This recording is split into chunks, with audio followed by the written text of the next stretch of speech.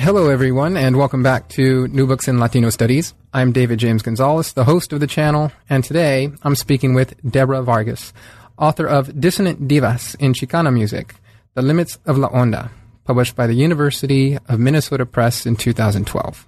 Dr. Vargas is an associate professor in the Ethnic Studies Department at the University of California, Riverside. Professor Vargas' her research and teaching interests include Chicano and Latino cultural studies, critical race feminisms, queer of color critique, popular culture, feminist ethnography, borderlands theory, and his oral history methods. Her book, Dissonant Divas in Chicana Music, has received numerous awards and accolades, including the 2014 Best Book in Chicano Studies by the National Association of Chicano and Chicana Studies, the 2013 Honorable Mention for Best Book in Latino Studies by the Latin American Studies Association, and the 2013 Woody Guthrie Prize for the Best Book in Popular Music Studies by the International Association for the Study of Popular Music. Hello, Deborah, and welcome to New Books in Latino Studies. Oh, thanks, DJ. Thank you so much for the invitation to talk about the book and just have a conversation with you. Appreciate it. Great. Well, I'm just so glad that you're on.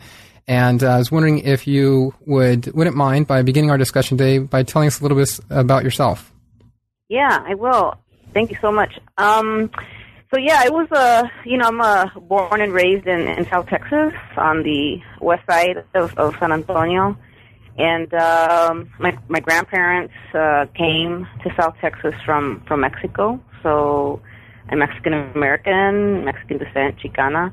And they arrived with some of my older aunts and uncles who were born in Mexico. My parents, because they were on the sort of the other end of the children that were born to them, were actually born in Texas. So my father and my mother are both Tejanos. My father born in Selma and my mother in Sabinal.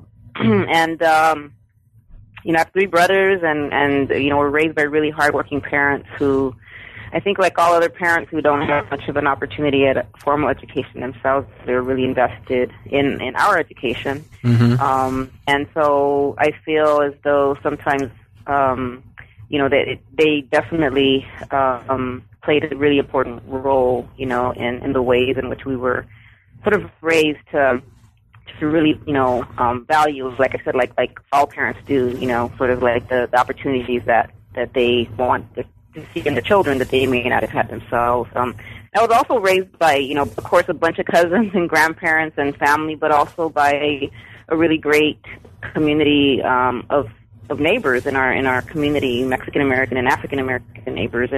And I often, when I speak about my childhood and my upbringing, I often refer to them really as my primary teachers, because mm-hmm. the ones that I had in public schooling. And I say this because I think that when I arrived to college, I didn't arrive with good writing skills or good reading skills, but I look back now and I think how well equipped I was because of them, because of this community, it really comprehending what later I would sort of like learn as formal theories around class disenfranchisement, or what we call structural racism, right. Things like domestic labor, et cetera, right? So I often kind of look back and I think about, although I didn't know it in the moment, it was a really valuable education that everyone, right, in this community sort of provided me with, along with my parents. In terms of formal education, I attended the University of Texas in Austin, and I graduated from there. I was, again, very typical first-generation college student, and it was really the curriculum of ethnic studies, specifically. Right.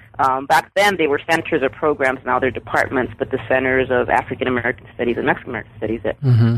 really sparked my initial desire, to become a professor. And it was through these awesome professors that I had, in a variety of courses that they really, I think, sparked a desire in me to really want to research and write, myself, and to really, try to contribute, right, new ways of thinking, new models, right. New narratives, new languages, etc. So I always feel like that was really important to have that curriculum as a college student.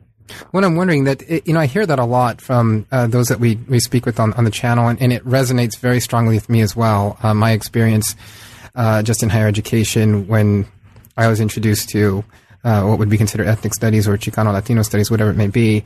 In my latter undergraduate years, it really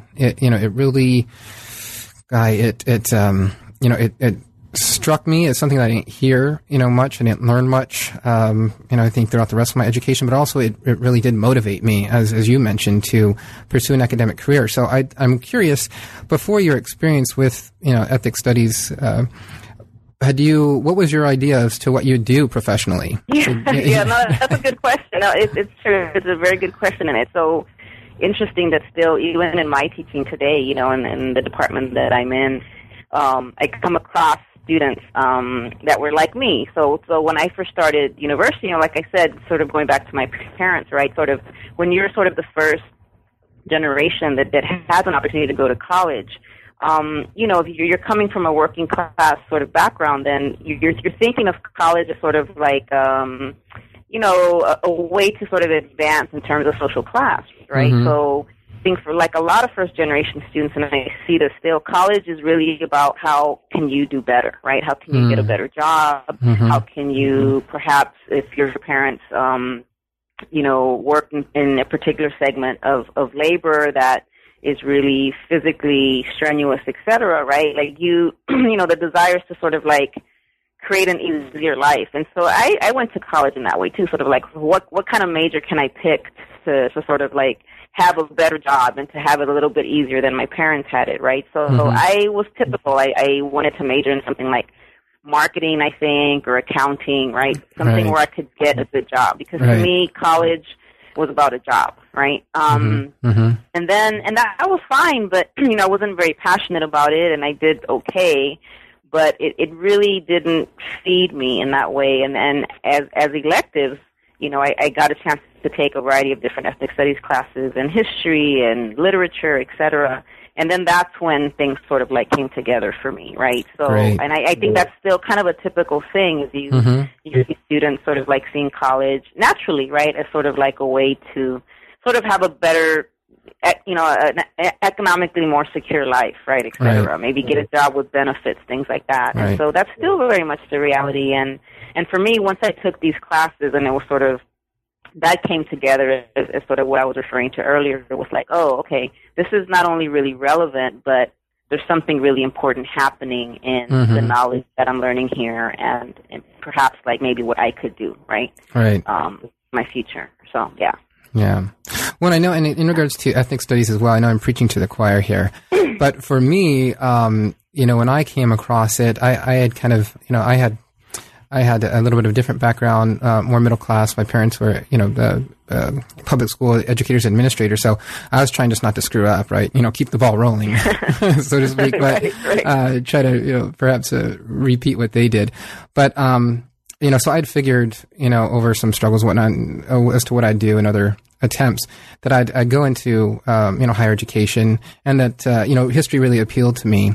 But, it was when I was, introduced to ethnic studies curriculum that I was shocked that this was actually a valid, professional area of inquiry, right? It wasn't the history, it wasn't the stories that I had been, taught and had to memorize and were examined on, right? And so, I can definitely, associate and empathize too with that, the kind of striking experience that being introduced to this curriculum and type of scholarship has on one's life. Yeah.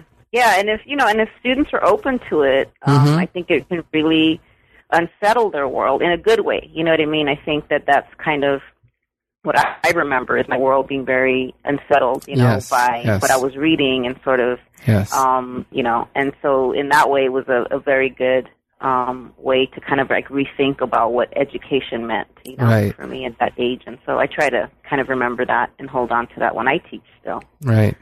Yeah. Unsettling at the same time ringing true, right? Like ringing true with one's experience, to some extent, or at least the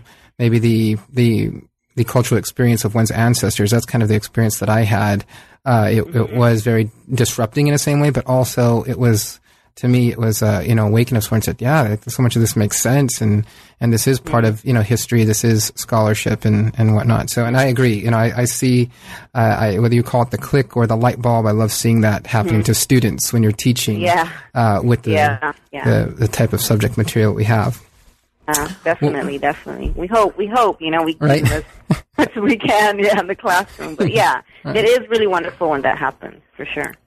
Well, I want us to start talking about the book, of course, and there are a few things that I want to bring up, before we get into talking about some specific examples, some of the concepts you introduced. But I wanted to give you a moment to briefly also just discuss how you came to write, this book, this particular topic, dissonant divas in Chicana music. Yeah, well, when I arrived to grad school, I generally, and I attended graduate school, I came through the sociology PhD program at the University of California in Santa Cruz. So when I began graduate school, I began really, wanting to ask questions about generally cultural production, narratives, a variety of different cultural texts, issues of social inequality, particularly focused on thinking about gender and sexuality. So those were kind of like the main areas that I had. And, I was a mid-1990s grad student, and so one of the, events in the Latino world that happened was Selena's passing, right? Mm-hmm. And so this happened while I was in the classroom taking seminars, and this was really, of course, now we know, right, a very pivotal moment, and for a variety of different reasons, right? But as someone who sort of grew up, familiar with the sounds of Selena and other kinds of Tex-Mex and Spanish language music, right, growing up, etc., it was something that I was particularly interested in right away, and so, I just became curious, and I just started to kind of think about the broader context. I felt like the ways in which the media, both Spanish language and English language mainstream media, were covering Selena was wasn't knowledgeable in the sense of like really understanding regional race relations, in South Texas, any of the history. It was real obvious that people didn't have a grasp. This wasn't Los Angeles, and it wasn't, another, city that perhaps, the histories are a bit more legible and people kind of understand. There's more sort of an iconography, right, in history, things like music. And so it was real obvious that people were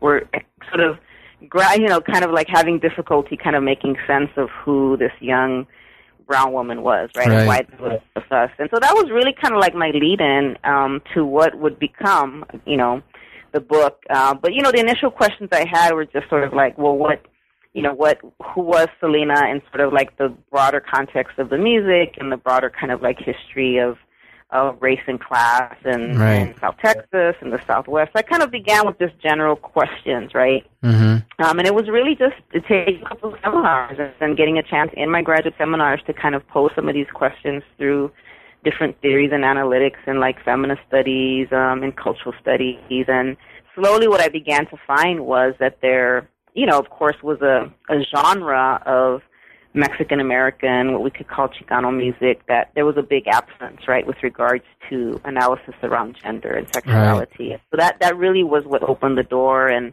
the more I kind of searched to make sense of it, the more gaps, the more absences, invisibilities there were to any artist that came before Selena, right? And so that was really the in a very kind of just general sort of like grad student kind of like looking for answers sort of ways, what led me to really developing what were the initial sort of like little kernels, of what would be the book. And so, I began my graduate school years just sort of doing more research, trying to go back to find some of these missing voices that were very, that were very present in the memories of people, right? And that were kind of there, but at the same time not there, right? Scattered, but not legible in a very kind of like historical, way, right? There were no clear narratives. There were pieces. There were fragments. There were sort of scattered stories,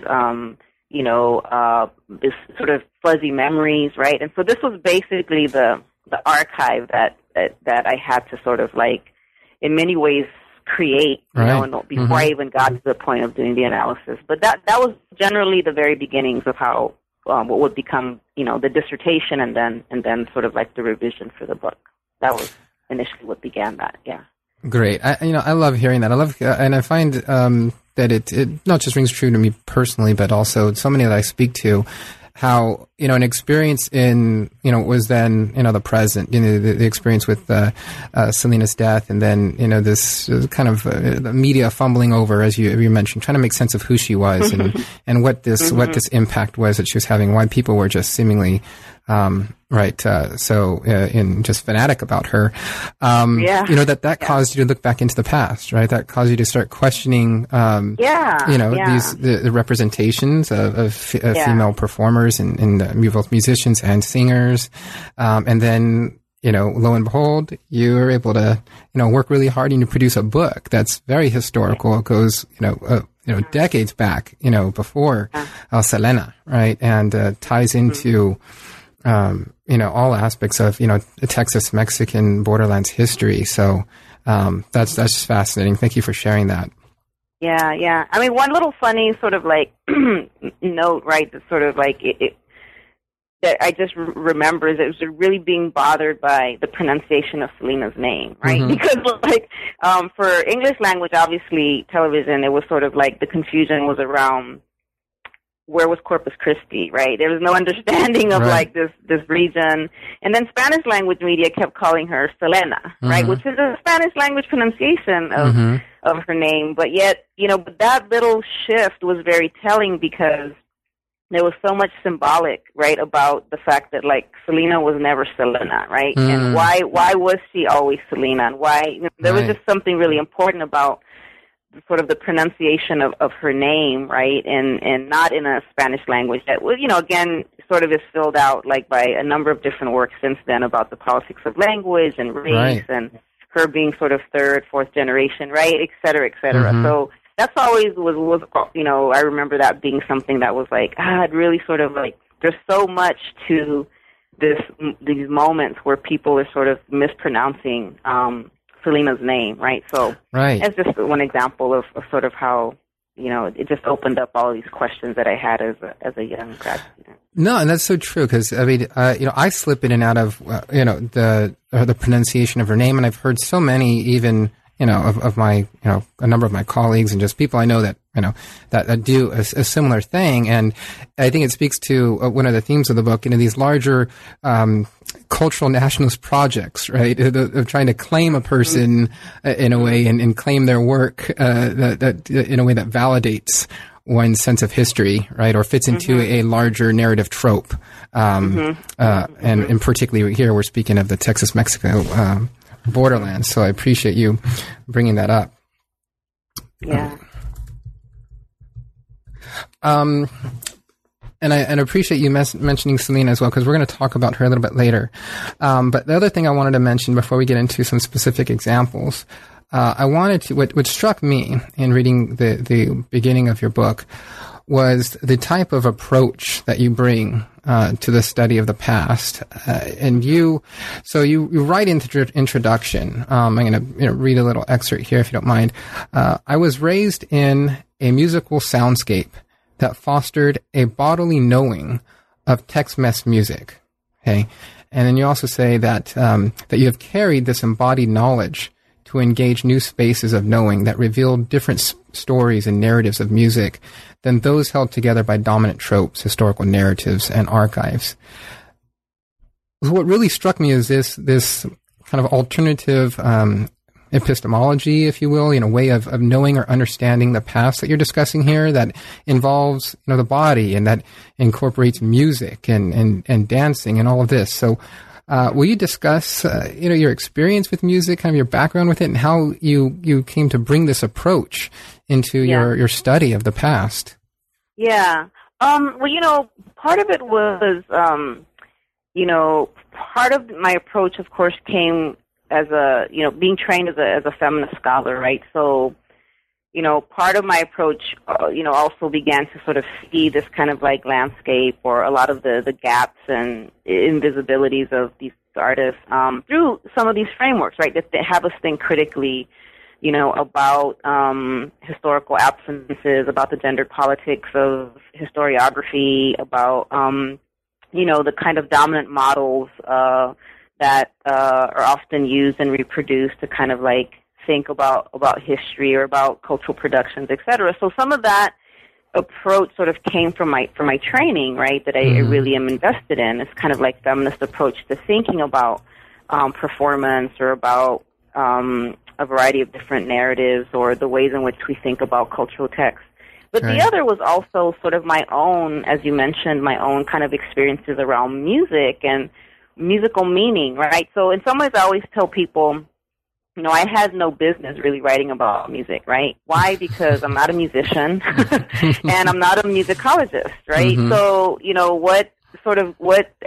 I often thought about this, when I was initially thinking about this project, like what equips me to actually think and write and research about music, right? I don't have this intimate sort of like musical relationship with it. But, at the same time, I felt like this actually is something that's really valuable because most people don't, right, have this kind of like trained connection to music. Most people who enjoy music, that find music meaningful for a variety of different reasons, that draw from music to tell stories, etc., don't have that, right? So in some ways, I sort of use that, this kind of way in which music was around me and surrounded me in order to create these kinds of like analytics and frameworks that I draw from in the book, right? So they're not musicology based, and they're not also from the perspective of someone who hears music the way that a musician hears music, right, or a singer hears music, right? So the tones, right, that I hear and the connections that I have to rhythms or to what we understand of as music, right, is coming from this kind of like perspective of a kind of a non-trained ear, right? So I had to really honor the ways in which my own memories and my own body and my own sort of cultural sensibilities connected with music, and in some ways it ended up being actually really valuable because I quickly learned that part of what the book had to do was really try to open up a variety of different ways in which we understand music and what we actually end up marking, right, historically and in many ways validating as music, right? So, is music something that, and of course there's a variety of different theories, right, about what makes music, like how do we label something as music? But for this particular kind of like, genre or set of like musical artists, the ways in which they sort of disappeared or weren't really part of sort of like our kind of knowledge, right, in a formal sense, right, of musical past, had very much to do with the structures and the kind of, as you said, dominant genealogies, right, of music. But so, somewhere along the way, these kind of structures and kind of, institutions of how we kind of understand music have, in many ways, contributed, right, to a kind of inclusion and exclusion, right, around who gets to be part of that. So in many ways, like, embodiment, memories, everything that for me that circulates around music, right? So it could be performance, it could be dance, it could be different aesthetics, it could be just moments that people recall, right? Are also for me what becomes music, right? So this is why the book kind of, in some ways, of course, like I try to do these analyses of songs or performances, but they're also, what's really important is everything going on outside of the music, right? That is as central, right, to our understanding of music making and music, right? As the so-called music itself, right? What we understand as music, whether it's like a song or a lyric or a particular kind of beat, etc. So So that's, I think those two things, right? My non-training, right? Like in some ways, like my non-formal connection to music really came together with my training, right? As a kind of feminist scholar. Gotcha. Right. Yeah. Thank you. And you also, in the beginning of the book, and this is the thing we must discuss really quickly here before we move on, is this concept of musical dissonance. And if either, as there's an excerpt from the introduction that I think clarifies it a bit, but I would rather have you. Will you just take a few moments and explain this concept of musical dissonance and how central it is to your work? Yeah, well, the main sort of starting point for how and why I came up with dissonance as a kind of major framework is because I really became invested in not writing a kind of book or a kind of analysis that would easily fall back into a kind of narrative, right, of Texas Mexican or Chicano or what we might call borderlands music, right? I became very invested in that because it slowly became apparent that as I began to present my work, sort of share my work with people that I was interviewing, there was this kind of expectation around it sort of being added to a kind of canon, right, of borderlands music. Like, all these histories of women, they're going to be added, right, how great, et cetera, et cetera. Right. And so I slowly started to realize that I had to be very aware, in a critical way, in a productive way, I think, to not allow that to happen, because I felt that if that happened, then the complexities, right? And so slowly I had to kind of think about, well, what is it that I'm hearing? How can we capture a sense of music that allows us to sort of appreciate, right, the knowledge that we've gained, either through historical projects or through our own kind of experiences, right, or the experiences of people we grow up with or we kind of surround ourselves with that also are very much teachers of music, right? Like, I feel like I've learned as much from, folks about music than I do from formal, projects around music. So, but, I kind of started to realize, like, that part of what the project had to do was create a different way of listening, but also a different comprehension for what music is, right? And so if I simply produced a book that, added these histories to a kind of canonical history of borderlands music, then it really wouldn't honor, right, the challenges that these women went through, or I think the very radical kind of performances that they leave us with, right, that allow us to rethink history and rethink power and rethink race relations and rethink all sorts of things, right? And so for me, that became, a way of kind of getting at honoring the kind of, like, the messiness, the non-clarity, right? That there's something in this sort of, for lack of a better word, cacophony, right? Dissonance is kind of like something that doesn't quite fit, right? And so finally, I sort of like started thinking a lot about dissonance, literally, right, in a kind of like sonic way, but really also precisely in a kind of theoretical way, right? So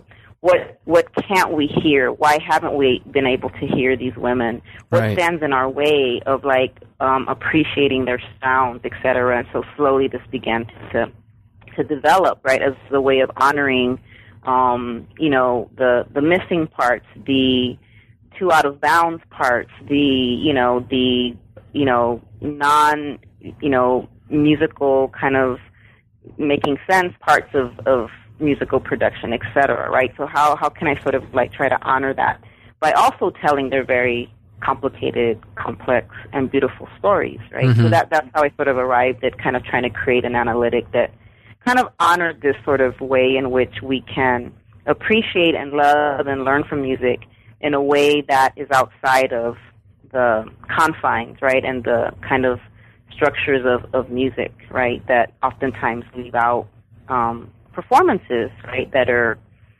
too problematic or too whatever, that don't fit, a kind of like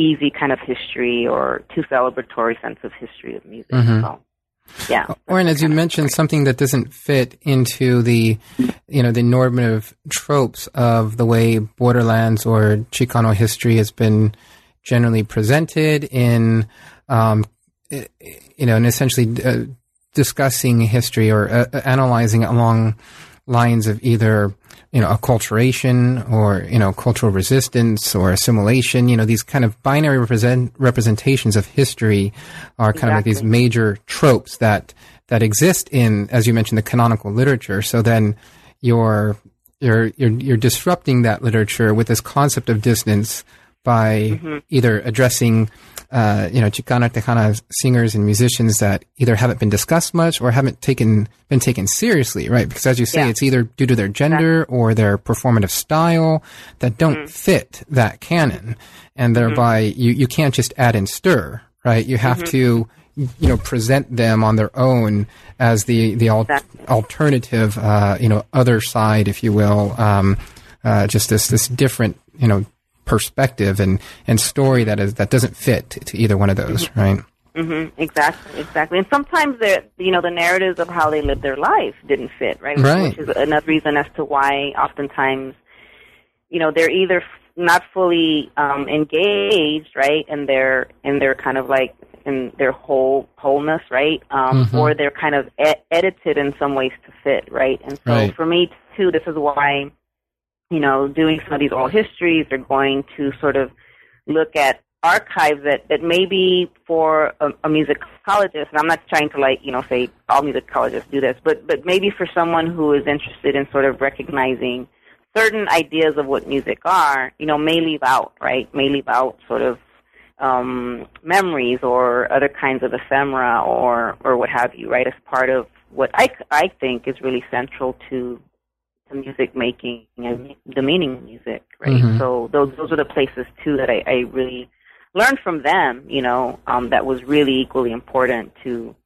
a recording, for example, or a certain performance. Great. Yeah.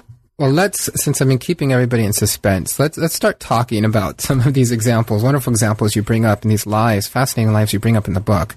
And I want to start with Rosita Fernandez, right?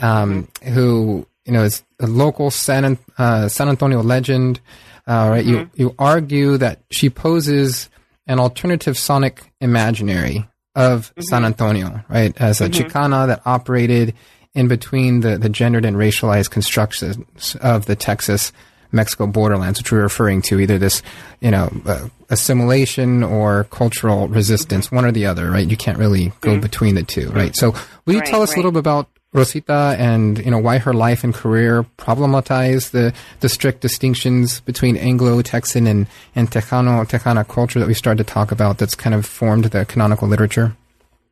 Yeah, so Rosita Fernandez is a really fascinating figure, and I grew up in San Antonio, so Rosita Fernandez was everywhere, right? And so this is part of sort of what I was alluding to before when I talked about sort of embodiment and just sort of how even though I wasn't a trained musician per se, music was always around me, and so she was this figure that was iconic, in many ways, and in an ironic way, right? She is not someone whose archive is scattered or sort of or sort of partial or sort of disappeared. Rosita Fernandez actually kept every single part of her career, right? And it's actually an archive that is part, of an institution, right, a research institution in San Antonio. So what was ironic was sort of when I first kind of started thinking about Rosita, why,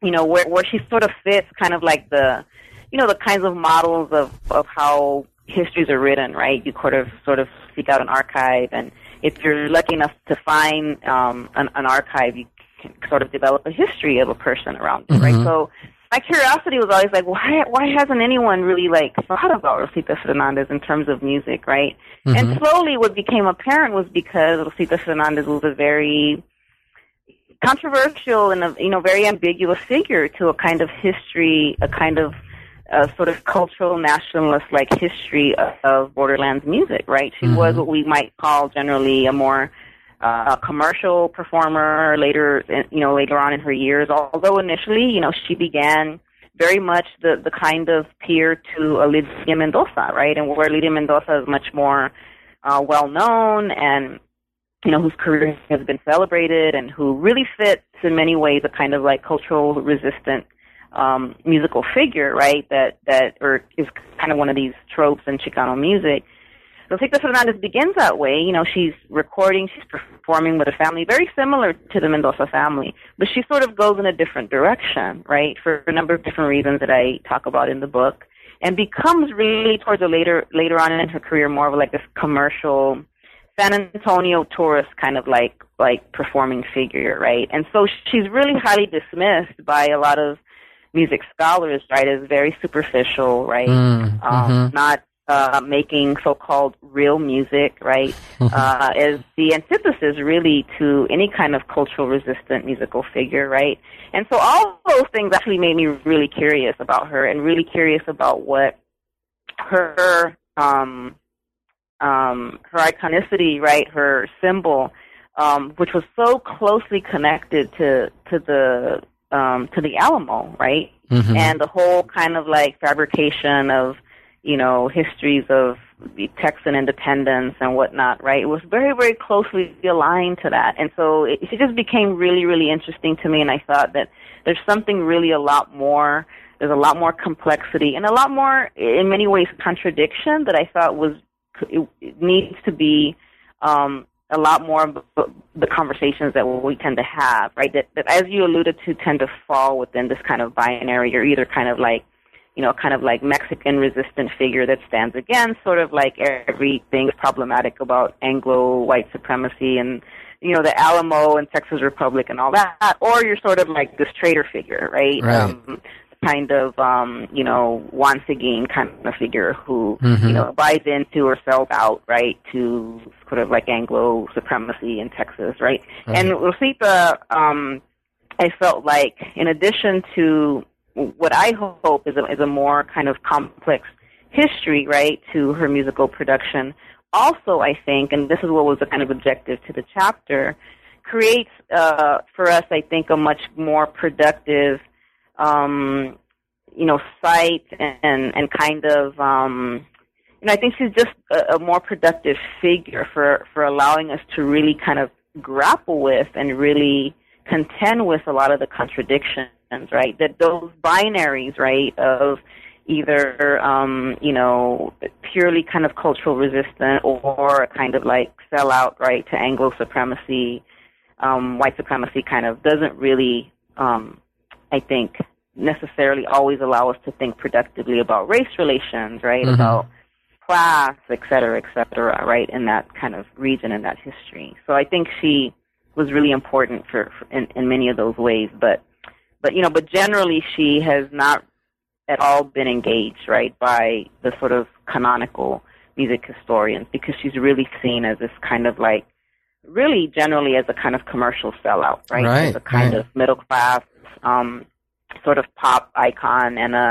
in many ways in a very derogatory way, it's the kind of servant to San Antonio kind of Anglo culture. So yeah. Well, there is definitely that tension in the canon, if you will, of assessing those that experience a bit of success. I experienced this in my scholarship on as well, but of those Chicanas that experience that a little bit of success, right? They get labeled sellouts rather than what you do, which you actually point to her, savviness as a businesswoman, right? Forcing herself, being assertive to, be bilingual, to translate songs from English to Spanish and vice versa, knowing how to market herself to an Anglo audience, right? Being one of the first, Tejanas perhaps on radio, right? And, getting the type of distribution she did, it would be easy to dismiss that, right, as a sellout. But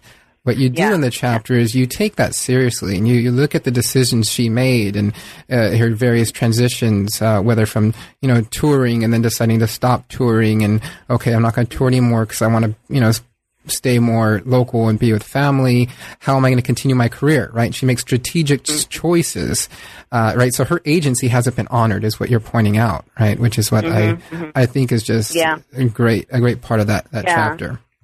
Yeah. No, I'm glad that comes. I'm happy to hear that comes across, because the other part that's really important, right, in thinking about her agency that I attempt to do, is that it's also like a sort of like a setup too, right, to sort of try to place what Rosita Fernandez did into these models of cultural resistance, because you have to really deal with gender, right, and you have to deal with the historical context of what it meant, right. So, really quickly, one thing that's very fascinating about Rosita Fernandez is there was a very complicated gender role, for lack of a better word, kind of agreement between her and her husband. And she's really, by far, out of all the research that I've done on a number of these women, I mean, there's others that end up in the book, who stayed in this kind of like more stable marriage throughout her career, right? Why? Because most of these women, when they found partners, would not be supported, right, and were often left by their partners because maybe they were allowed a few years, or maybe they could go and perform here and there, but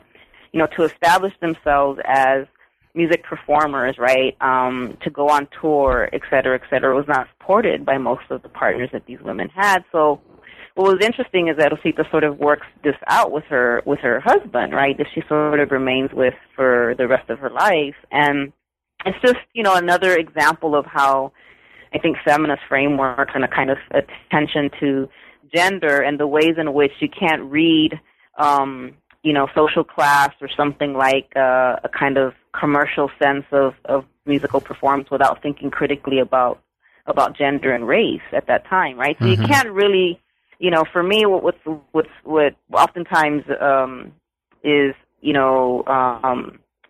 just a point of kind of disagreement with a lot of folks who have particular ideas about Rosita Fernandez is, they'll want to sort of like read her, as again, sort of like a figure like Rosita Fernandez, like Lydia Mendoza, and say, well, here's the other kind of like model, like why couldn't she become this, right? But it's really unfair, to sort of like do that, because you really don't get at sort of like the real difficulty and challenges that Mexican descent women, particularly in that time, had to decide, right? Between certain kind of ways of making their living and, the pressures that were placed on them to marry and to sort of like be, in a relationship, et cetera, et cetera. So, so that is what the chapter tries to do, is sort of like complicate that, right? And try to give us another way of kind of thinking about musical production outside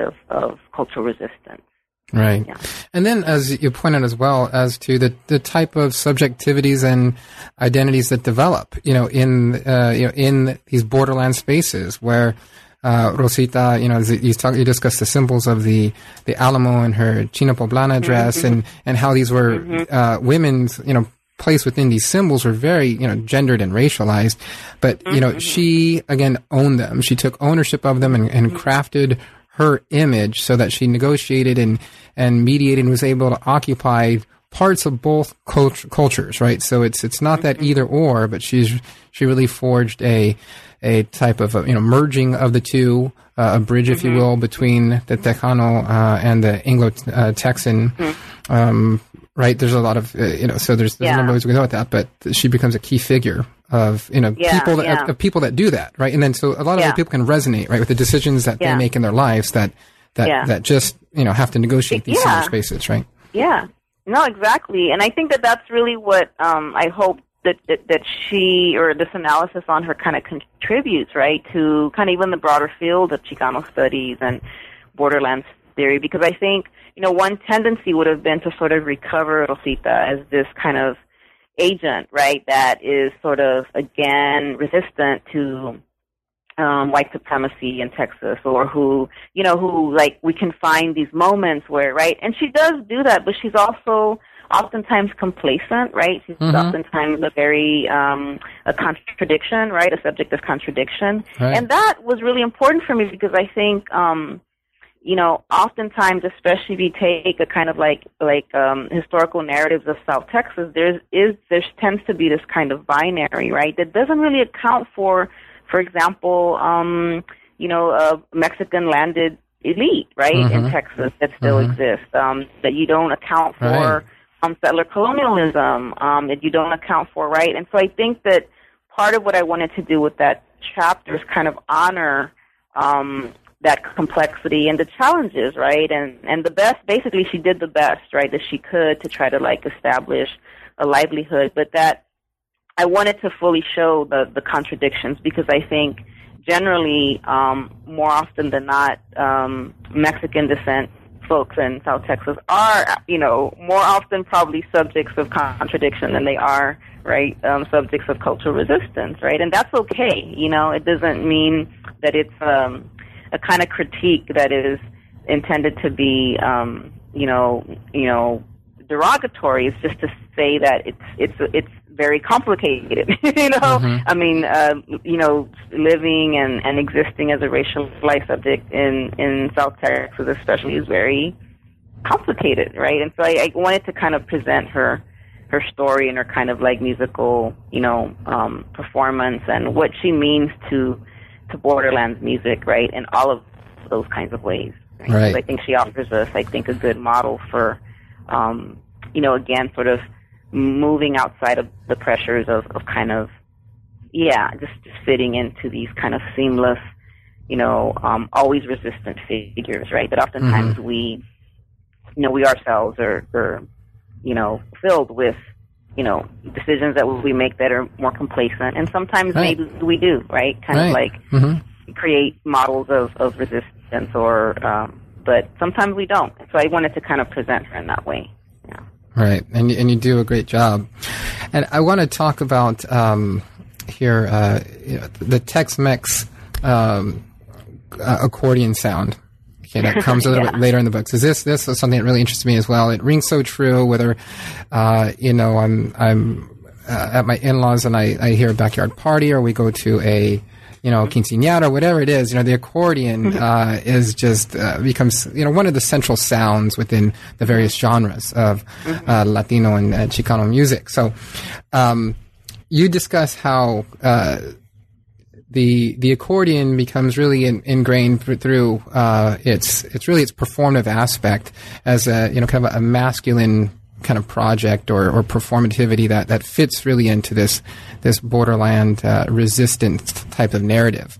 Yet the divas you introduce us to really problematize that, of course, and so you carry us through kind of a little trajectory of two key Chicanas Tejanas that really disrupt or provide dissonance to that canon or that narrative, and that's Eva Ibarra and Venturo Alonso. And you actually start with the latter, so Venturo Alonso, and then you go to Eva Ibarra. So will you tell us a little bit about them, and why they present these curious archetypes within La Onda, within this, the dominant discussions and discourse around Chicano Tejano music? Yeah. Well, this chapter especially, I think, in all of them, they go back to kind of like the broader framework that I have around the foundings of Borderlands, right, or what I call the sonic imaginaries that are produced through Borderlands music. And in this chapter, the accordion, right, is one of those, like others, but is one of those very prominent sounds, right, in the kind of like canonical history of the music, and also literally, right, in terms of like, if you kind of grow, you can't escape. And I think I say that in some part of the chapter, or I say like, even if you're not into this kind of music or whatever, you're gonna hear it. You're gonna hear it from the cantina down the street, or you're, like you said, you're gonna hear it at some backyard barbecue because your uncle puts on some. You're gonna hear accordion bass with what historians refer to as Tex-Mex conjunto music pretty often. It's almost inescapable, right? Although you can try to escape it. But so for me, like the sound, of the accordion became very curious to me because it carries with it so much of this symbolism, right, around history and around, as I was saying earlier, a kind of form of resistance. It becomes a kind of sound that carried a lot of these really important kinds of tropes in the canonical kind of histories of borderlands music. And so when I thought about the accordion itself, I thought a lot about the instrument, this and that, and then what became really obvious, because of course I'm very interested in gender, right, and sexuality, is the very few women that have actually become prominent kinds of figures, right, that haven't really been analyzed or really focused on, but also the very few, female bodies that have actually taken the accordion up, right, as their instrument. That became something very interesting to me, and so this is kind of how I started to really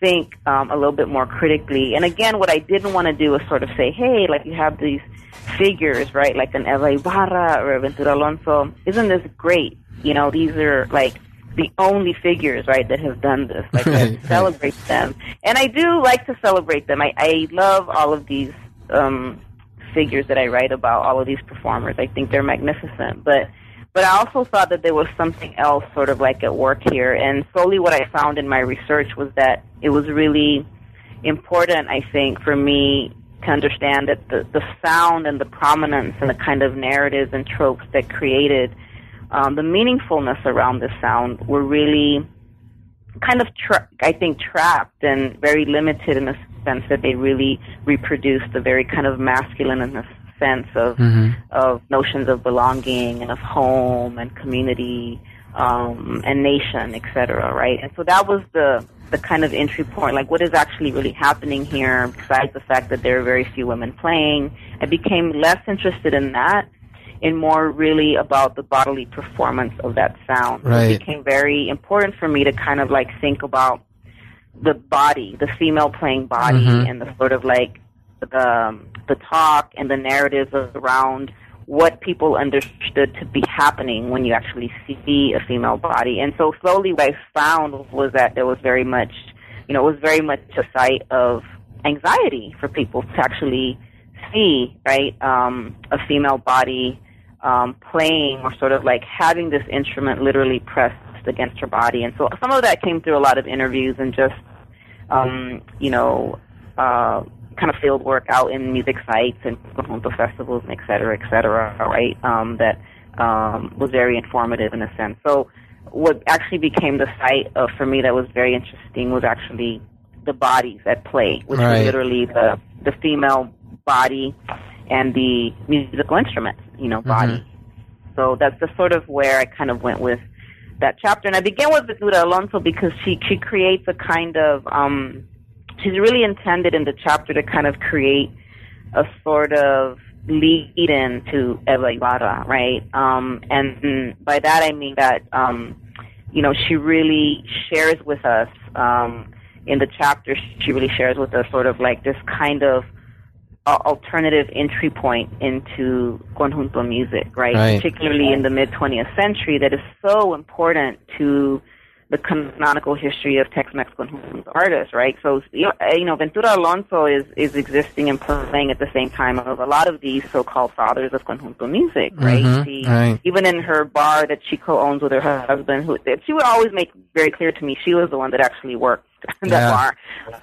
She comes across all of these figures. She knows the Jimenez family, the father, Flaco, right, Narciso Martinez. So all these are kind of like her peers or her contemporaries. So I begin with her not so much to kind of like create a linear history, but as a way to say, hey, what does this appearance of Ventura Alonso kind of do to this, I think overly kind of like reduced history of Tex-Mex conjunto as a kind of like father, right, of Texas-Mexican borderlands music, right? As a kind of like the sound becomes a kind of like father figure. And so she was a kind of way to kind of like disrupt that and kind of like be a beginning to sort of say, what if we kind of thought about Eva Ibarra by beginning with Ventura, right? As opposed to let's talk about Eva Ibarra as sort of as a counter or as a kind of woman alternative to the greats, the fathers of the music. So I kind of tried to use Ventura Alonso to kind of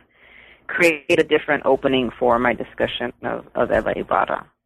No, and it was a great, I don't know, I hesitate to say strategy, but just the way that you organized it, I think works very well. And I mean, particularly for your focus, I mean, as you mentioned, your focus, the site you're focused on here is the female body. And, you make this point so clearly, in the opening of chapter 3.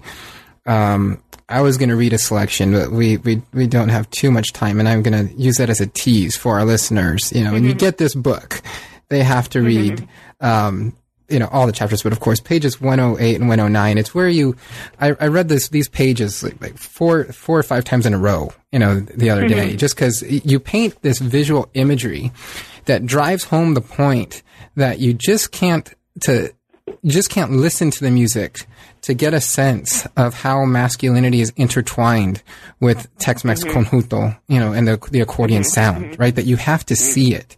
You have to see both the masculine performativity of the musicians themselves, but then the way that interworks with the dance floor and the scene of the site or wherever it is spatially, whether this is in a cantina or wherever it may be, how gender plays itself out on those scenes. That has to be experienced so you have to see it as well as hearing it in order to really get a sense of this. That was that was one of my favorite parts of the book, to be honest with you.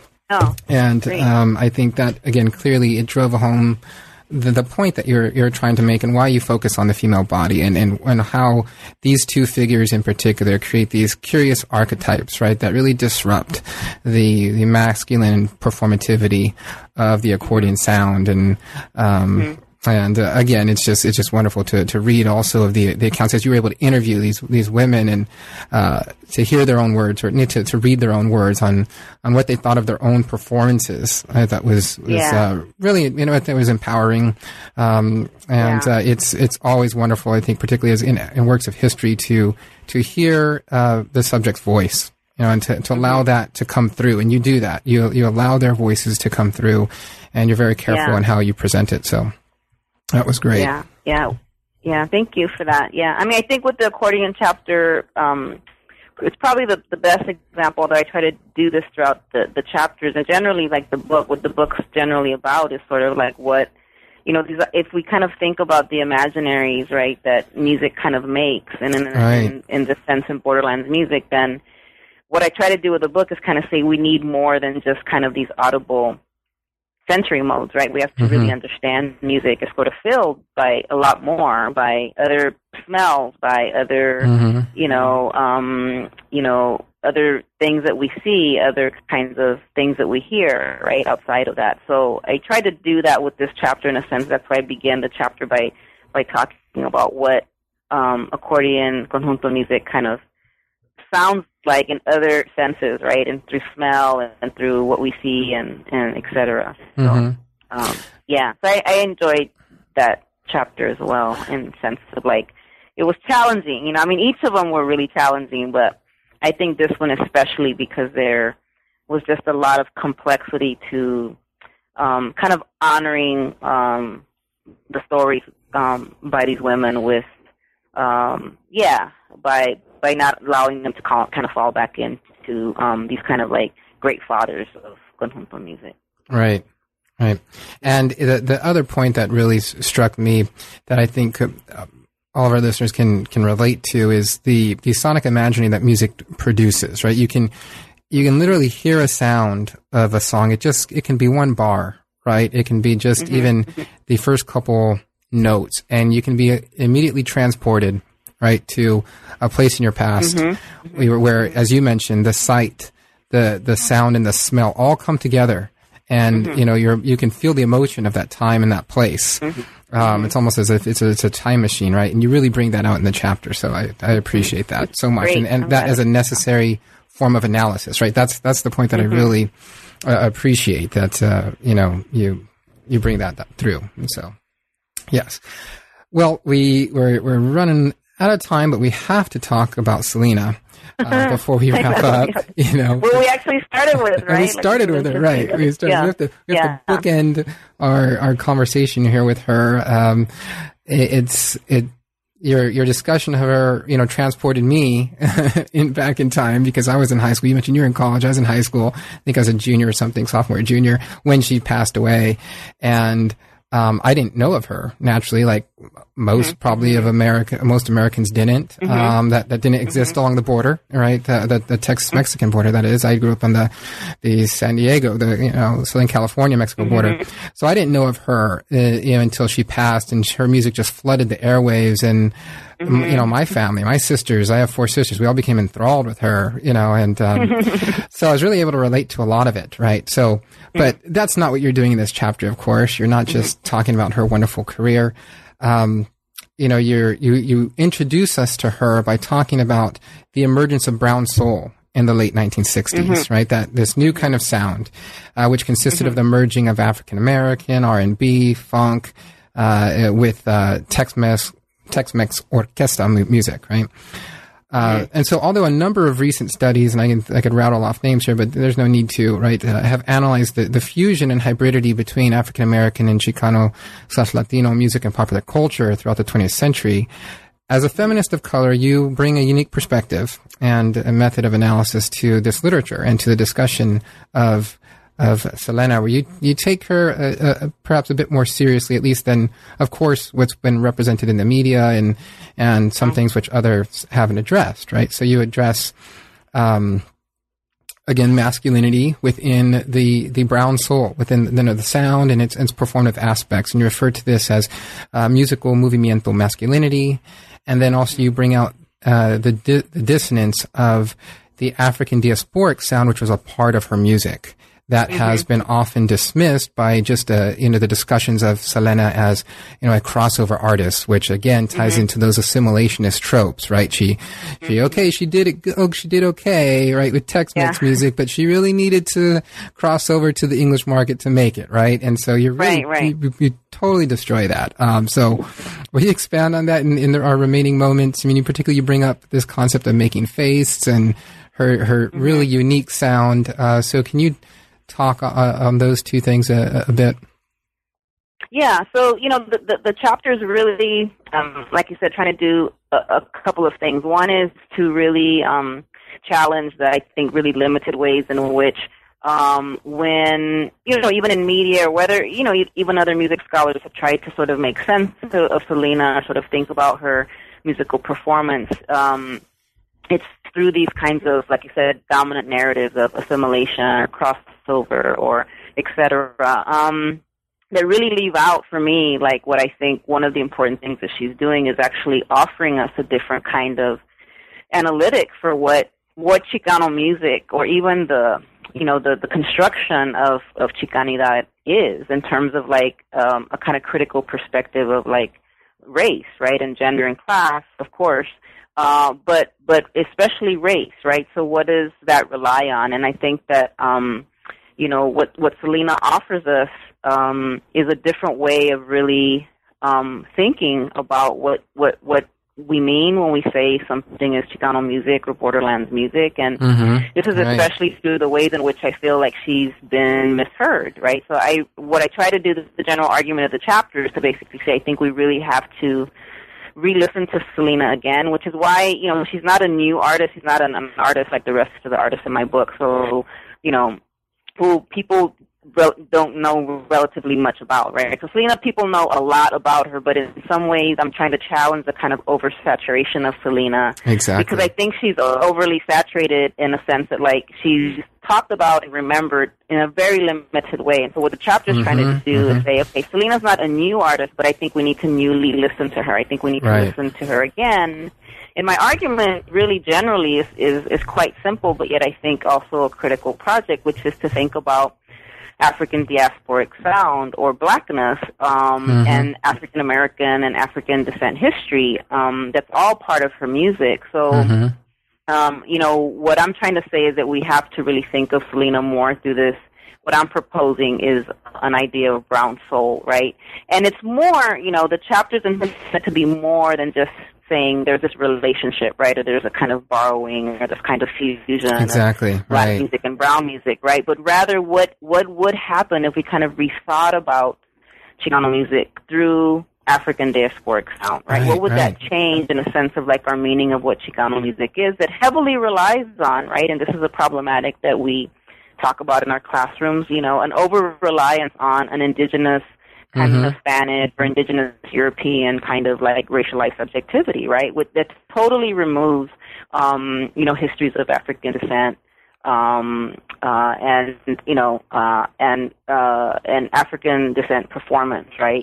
So what did we kind of rethought about? And so I think Selena found this proposition of brown soul is a way to basically ask the audience to reconsider her music. But more so than that, I think her music really challenges us to rethink about some of the models and paradigms that we have, even in the field of Chicano studies, by reorienting, right, rethinking about or kind of reapproaching, right, Chicano and Chicana subjectivity through African diasporic sound and other kind of African diasporic kind of cultural production and African descent history, right, in Mexico, right? So, yeah, that's what I try to do with the chapter, yeah.